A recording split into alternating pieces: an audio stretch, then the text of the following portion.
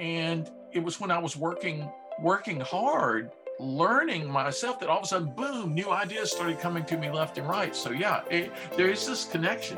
It's not just go lie in the hammock and be completely still for a week and you'll have all kinds of creative ideas. Yeah. It usually rides piggyback on top of a lot of hard work and learning and exploring. Absolutely. Welcome to this special best of edition of Power to Speak, the podcast. Unbelievably, the podcast is 2 years old. During that time, I've had the privilege to speak with creatives, business owners and thought leaders about the importance of creativity for their work and their life, as well as their unique journeys. Thanks to the podcast, I have learned, been inspired, educated and enthused by those I've interviewed. None more so than these 7 inspiring gentlemen. I shall call them the Magnificent Seven, bundled together here in my happy second birthday edition entitled 6 Marketing Masters, 1 Public Philosopher and me. Enjoy. I asked my dad what creativity was, and he said it's just doing. Yeah, right. Like the Latin word to make, to do, right? Yeah. Absolutely. And but I think it was Joseph that had Joseph Jaffe that had the best when I asked him on my podcast, and he said productive originality. Yeah, importance, and that is marketing 101, differentiation. Find, be able to do your perceptual map or your competitive grid or whatever, or don't do that at all. But be different and try and be the best in the world at that thing that you are different in or on or about. Yeah. No, that's great. And that's what I'm looking to do. This is like early steps. So it's building on that and finding something different to do with it. Because as that conversation we had at the beginning was, are there too many people out there doing this kind of thing?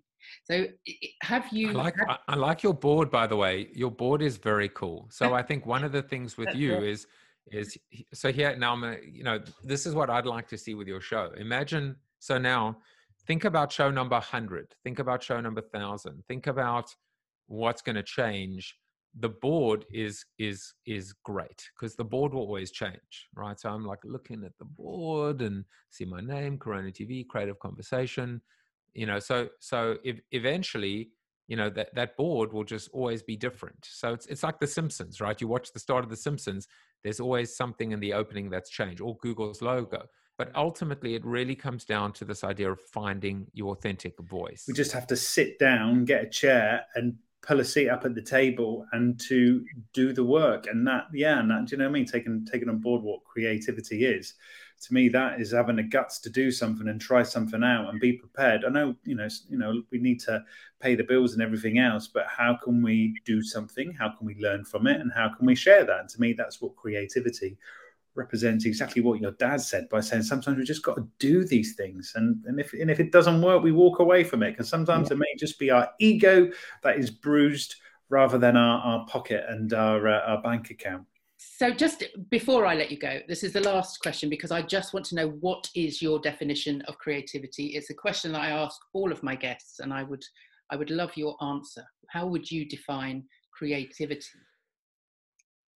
I mean, I did a roadshow years ago called The Battle for the Heart, and the A in heart was capitalized as in art and science, heart and, head and heart. And one of the things that I actually did was I looked up the definition or many definitions. And one phrase that I loved was productive originality. Originality, doing things different or differently, right? Productivity, to get a result. Now, I've said that very deliberately because Einstein said the definition of insanity is doing the same thing over and over again, expecting a different result.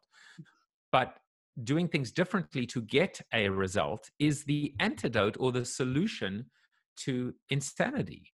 So what you realize is creativity, innovation, ultimately is the solution to, status quo, to insanity, right? And that's why I loved that definition. Who would have thunk, right, that creativity was the antidote to insanity? and it's productive originality. When you do things differently, when you are truly original and purposeful and meaningful, and let's say, goal driven and outcome driven, that to me is the key solution. So creativity is the solution. I run around a corner and almost run into the famous statue that represents what I do, the thinker, one of Rodin's thinkers. Yeah. And I suddenly realized this is a very muscular character, something that had never occurred to me before. Oh, Rodin is representing the thinker as a doer. So it's not like there are two kinds of people in the world, the thinkers and the doers. The ideal is the person who thinks by doing, who does while thinking. It's a wonderful thing. And that's that productive originality. You're producing, you're acting, you're doing, you're making. And as that's happening, you're accessing things you would not have been able to access before. That creativity sort of needs, no restrictions and no constraints to thrive. And it turns out it's the exact opposite. And I think this is great for small businesses too, because Active Campaign was a role where I focused on solving challenges and inspiring small businesses.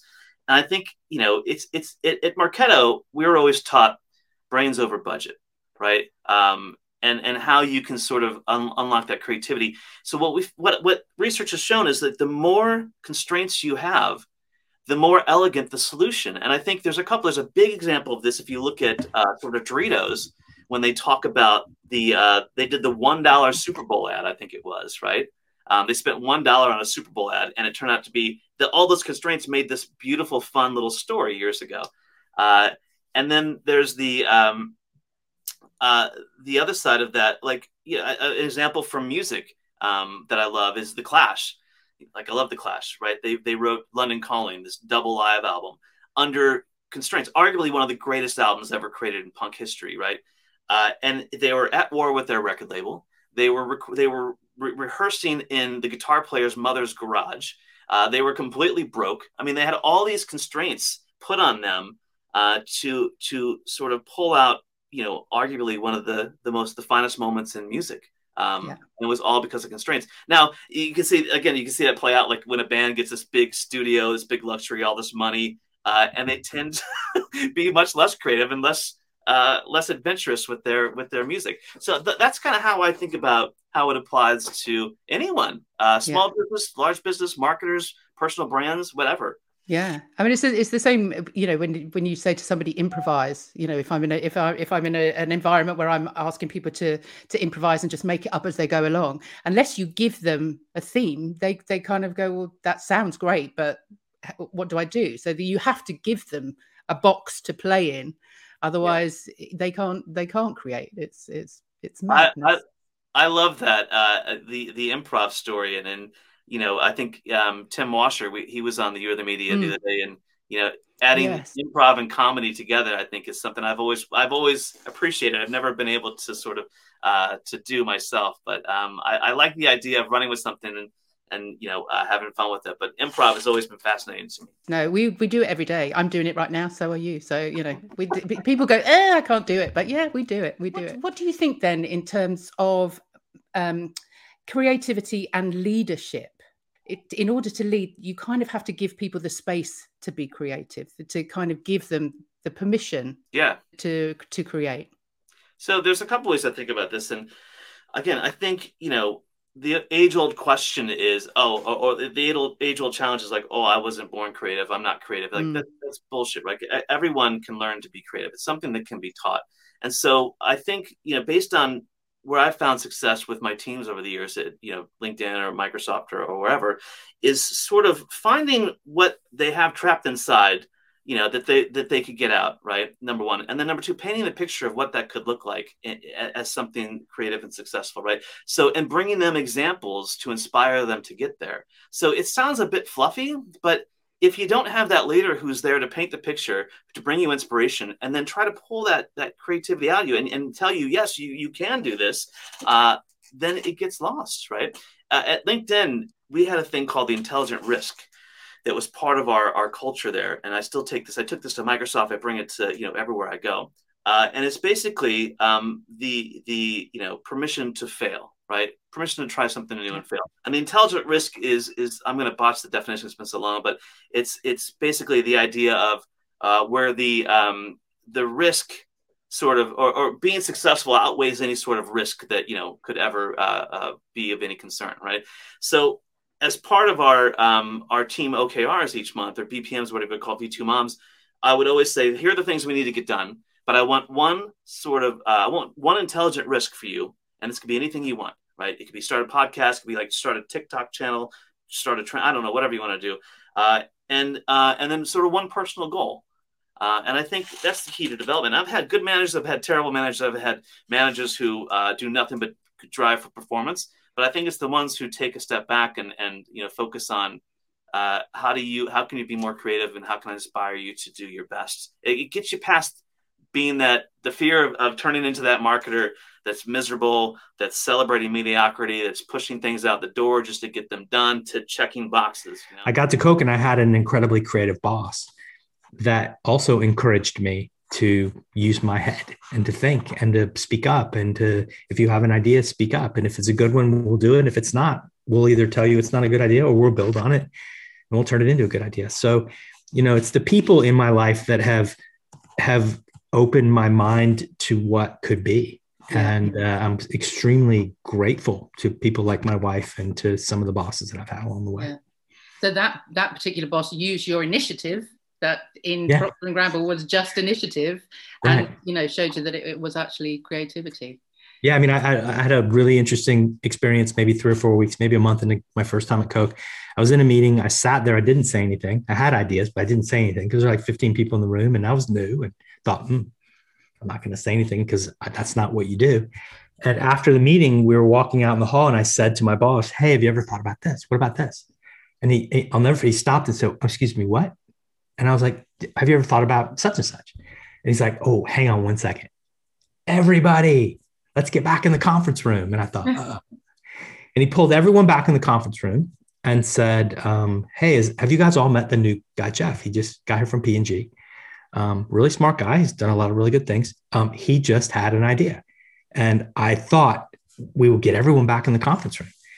And then he said, "Before I do, Jeff, you were just in this meeting with all these people for the last hour." And I'm like, "Yeah." He's like, "And you sat there and didn't say a word.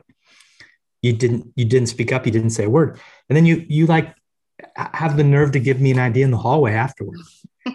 So like, hey, everyone, I want you to meet Jeff. He's the guy that doesn't speak in meetings.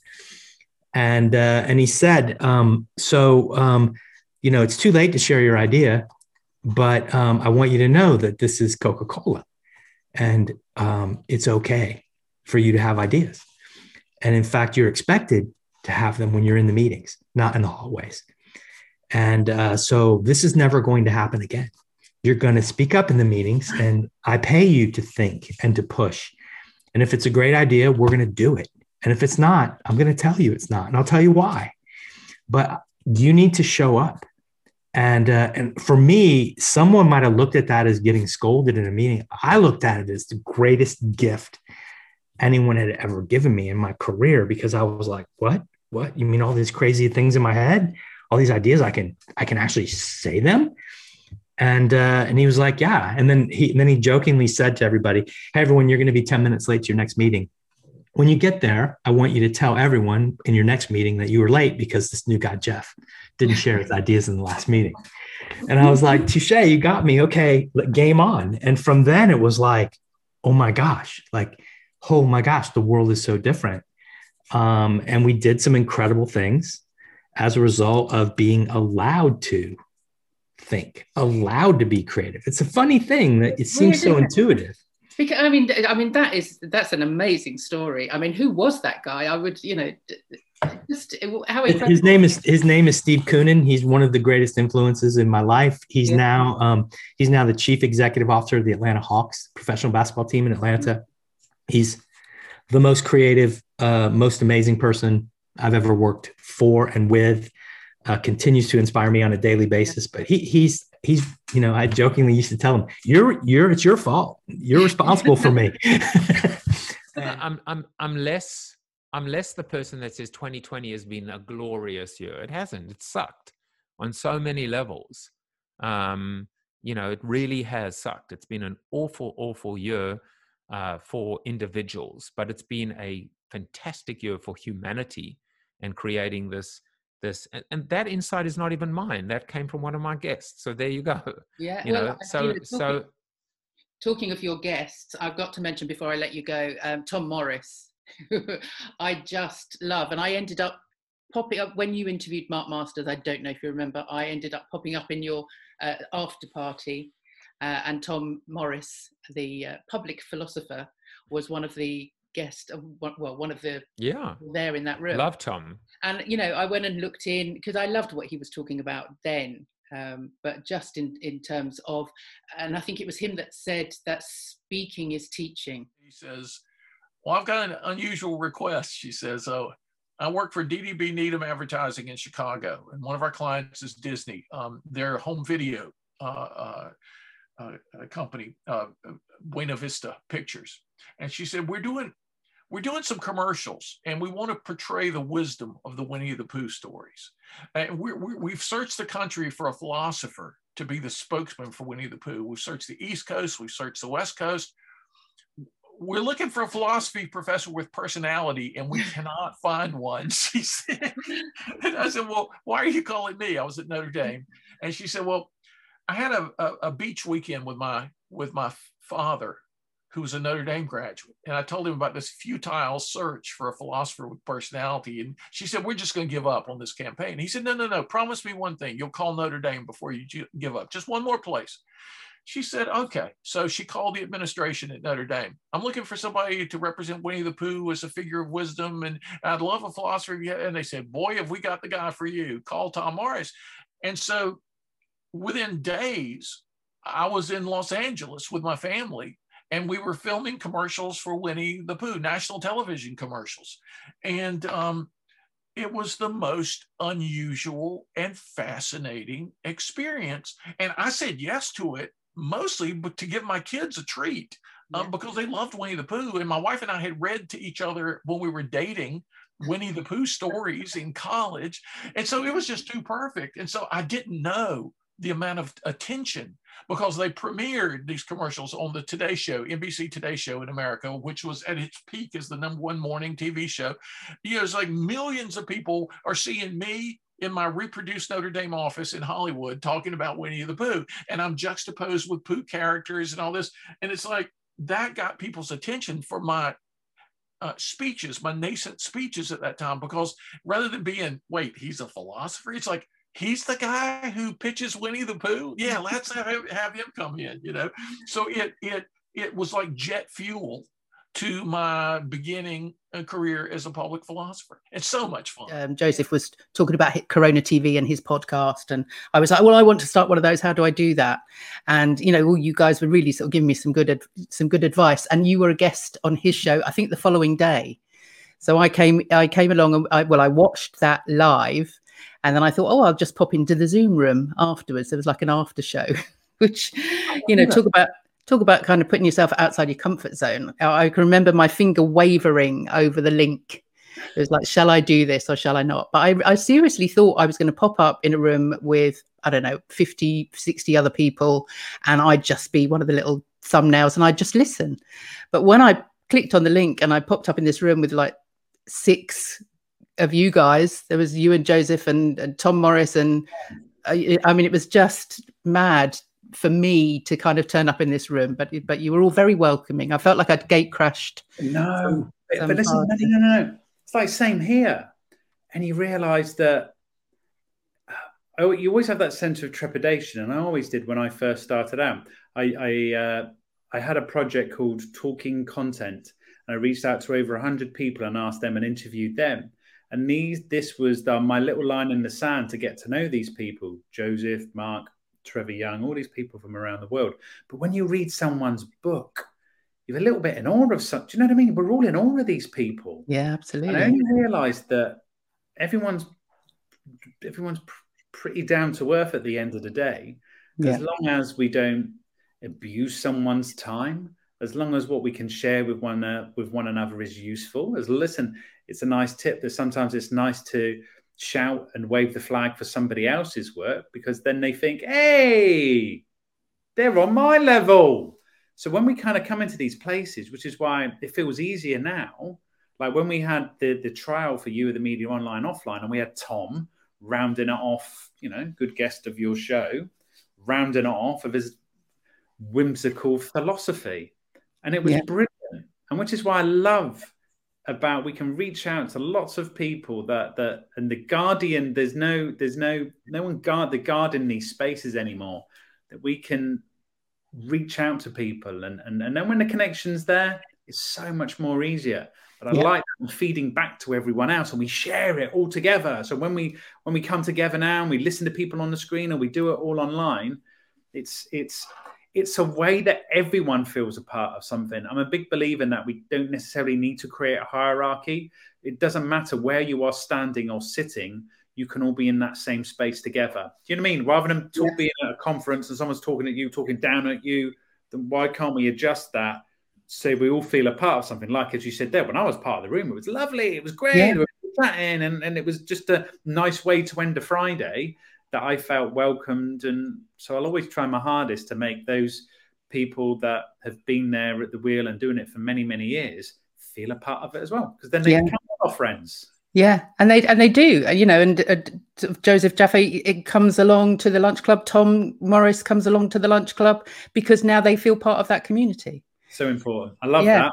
Because again, they're overseas. People in America come on board. So we do an arbit and we kind of join in, and everyone, a mutual respect for everybody that's there, and those people that know that people give without an acceptance. When you walk into a networking event, you want to kind of sell your wares or get something out, but when you create a space where people understand this, and there's this unwritten etiquette that you are a part of, and respect that and understand one another, and not there to coerce or abuse or in a way that makes somebody else think, well, this isn't really for me. It's a bit that is. Yeah, that's worth its weight to me. It means same sort of thing is, what do you want to be known for? Standing out for that as a brand, as a personal brand, as a business brand, as a non-profit brand, standing by that, and and then creating content around whatever that is you stand for, so people get a good feeling for who you are and what you do. And I think the problem is you can't be all things to all people now, because you'll just disappear into the noise. I think a good aspect of being a writer or a journalist is curiosity, and I think you feed your curiosity, and I've had that from a very young age, and so I'm still curious. And that's what feeds evolution, I think, to a large degree, because you're pushing boundaries and you're curious about something. Have you had feedback from people that have kind of been released from their boxes by your workshops, that suddenly things have, because just so people know, after this, they will go and look you up and look at what you do, but the gifts and the memes and all of that kind of social media data and statistics that you kind of mix in to what it is, that it's it's kind of that constant looking at it going, oh my gosh, how do you put that into a quite staid brand? Yeah, so it's a really good question. And the reality is there's two types of thinking that we talked about, and that is the squirrel thinking, which is the reacting, and I've got this gif of this squirrel shaking its backside, and it's because it's just like they're just always looking for what's new, what's next, and it's like this restless desire, and that's exhausting. I'm exhausting just even imitating a squirrel. Not every brand can be that quick. Not every brand wants to be that quick. But the reality is, once you set a content strategy around what you can and be willing to talk to, certain brands realize that they will get more of a hit if they're quicker than others, and if they're quick to have the first opinion on something. So what the beautiful thing about this newsjacking thing is being able to tell clients it's a tactic. It's just a tactic. It's not a strategy. And then once they understand that, they're willing, and it's the reason why you mentioned at the top of the show that I'm a content strategist. I started off with this guy who kind of helped co-invent this tactic, and then all of a sudden it led to me being a strategist, because you have to know what you stand for before you can then know how you would want to use a tactic. Where people got it wrong was when they thought newsjacking was a strategy, when really it's just a tactic about being quick and clever around things, wait for it, that you have a right to be quick and clever about. the royal the royal couple, Kate and Will, having a baby back in the day, there were certain brands that were totally trying to newsjack that, and not in 1 million in 1 years would Kate or Will subscribe to that particular brand of cider, for example. They just wouldn't.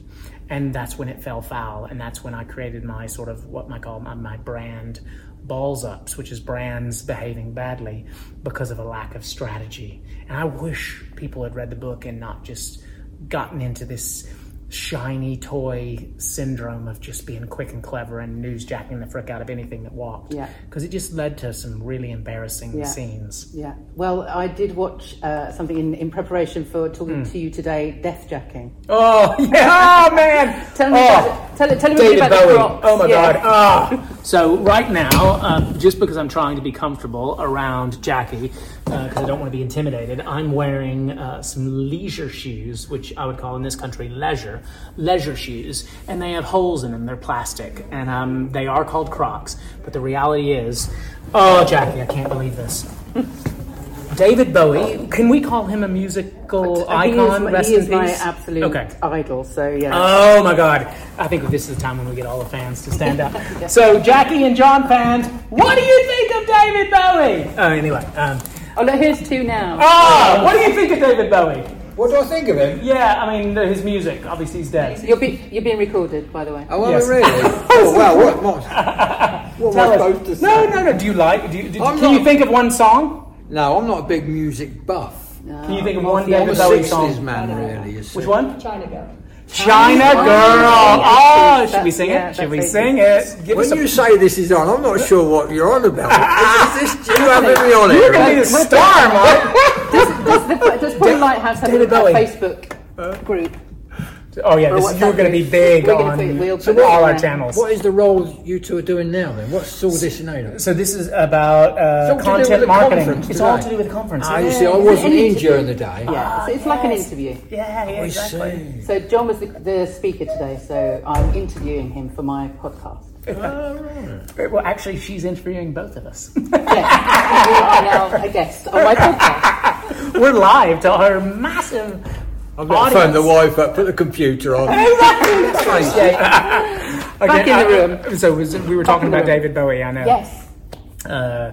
Yes. So this brand of plastic garden shoe with holes in it, looks like Swiss cheese, created the David Bowie, what I call the death shoe, because they basically put the red lightning bolt on it and commemorated his death. And when things are seen to be a little too salesy, particularly around when people die, it is death-jacking, and I really want people to think about the strategy of the brand. Do the brand want to be seen as someone who latches onto something for their own personal gain, or could it be more around their purpose? And I don't think Crocs, believe it or not, Crocs have had a major strength-to-strength thing, particularly in lockdown, and they've become this massive fashion icon shoe. Massive now.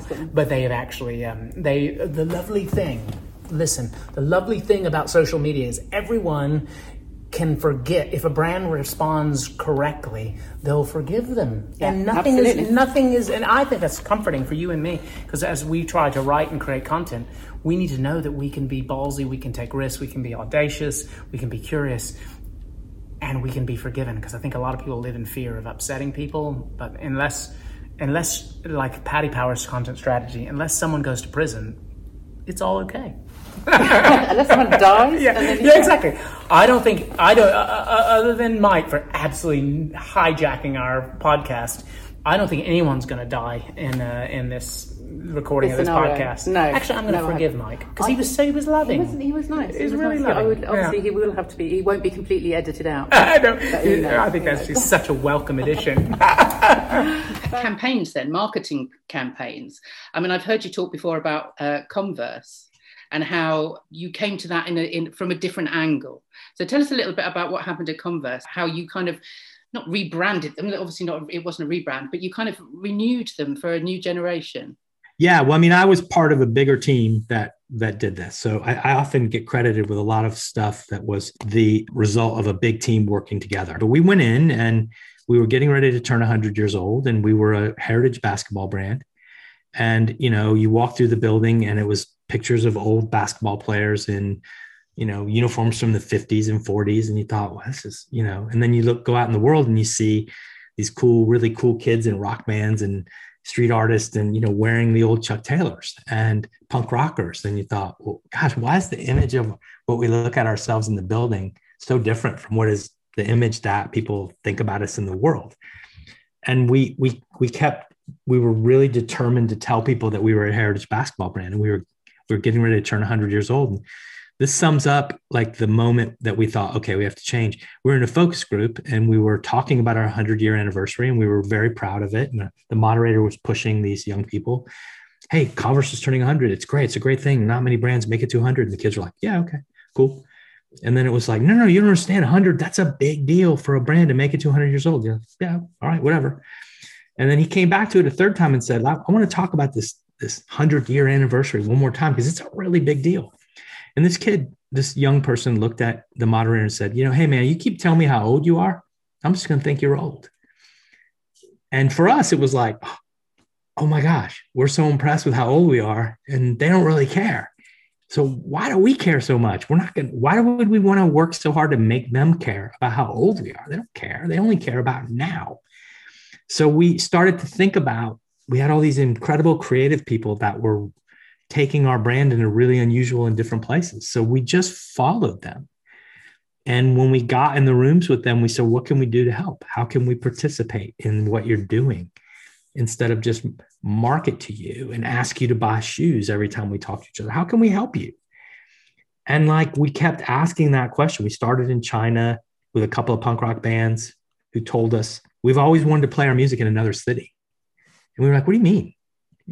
Well, we've only been able to play our music in small places in Beijing. Like, we've never left Beijing. Well, I'm sorry, what?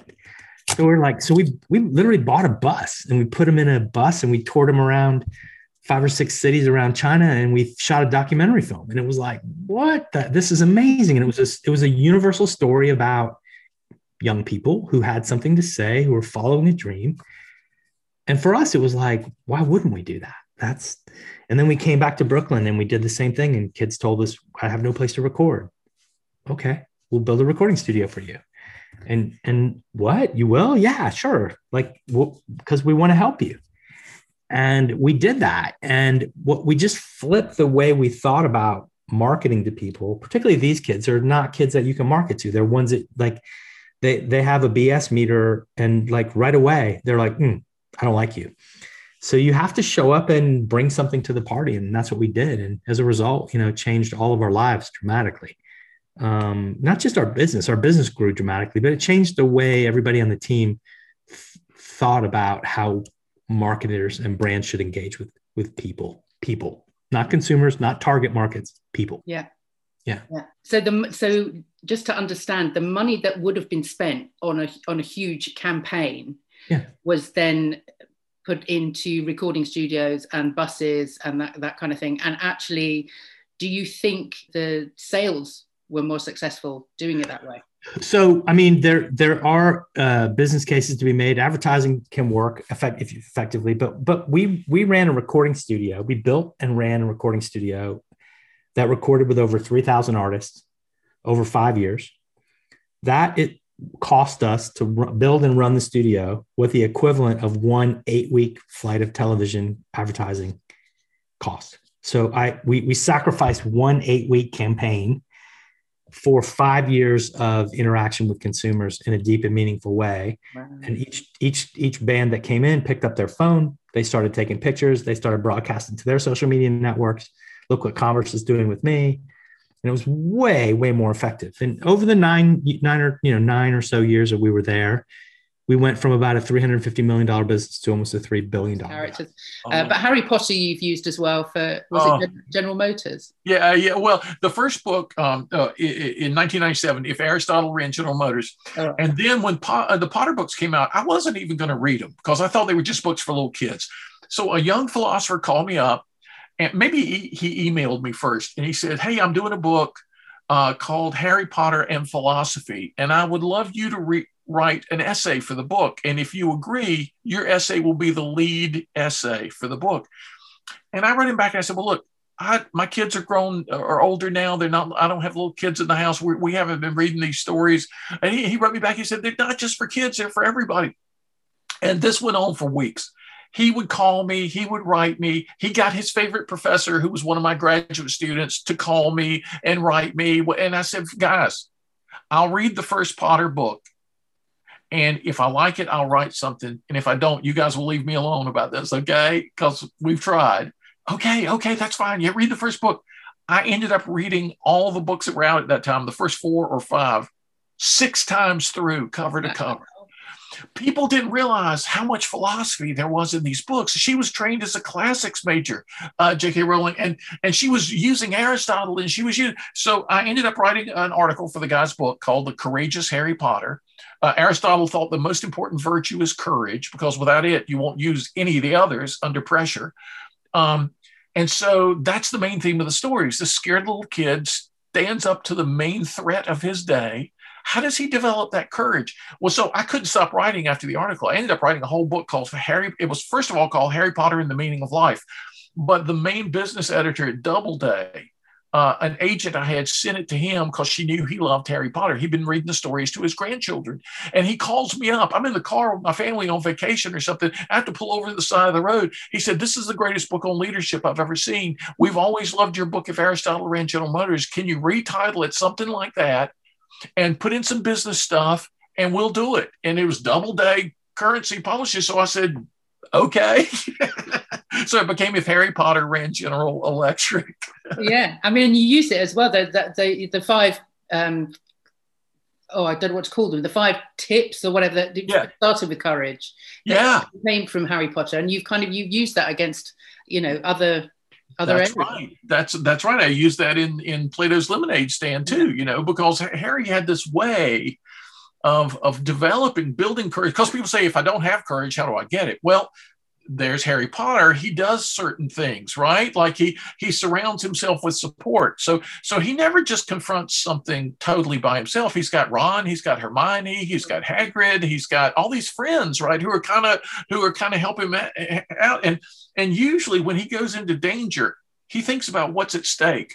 And it's usually saving the life of one of his friends. And so he focuses on that, not on the risk, not on the danger. And there are all these little steps, little things that Harry Potter does throughout the stories that any of us can do to build that.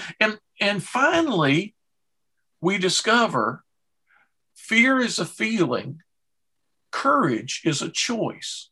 Yeah. Heroic people will always say, well, I didn't feel like a hero. Courageous people will always say, well, I didn't feel courageous. That's because that's not a feeling. The fear is the feeling. The courage is the choice. And that's a choice you can make when you've done some other things in your life right. It really helps you do that, no matter what the risk might be. I can see, going back to the experimenting and everything that you're doing now, and the stand-up, I can imagine that you were the joker in the class. Were you the joke? Were you the guy that was always making the jokes, wanted to be funny? Yeah, I was, Jackie. There were girls to attract, Jackie. There were girls out there. Yeah. Attention. If I couldn't do it in any other way, by not my looks, I had to give it. I had to give it that. Yeah, I have to say it works. Thank you so much for listening. If you like what you heard, then please leave a 5-star review on whichever platform you're on. And if you'd like to receive information about future guests or would like to know more about Power to Speak coaching, then sign up for our fortnightly newsletter at powertospeak.co.uk. Bye for now.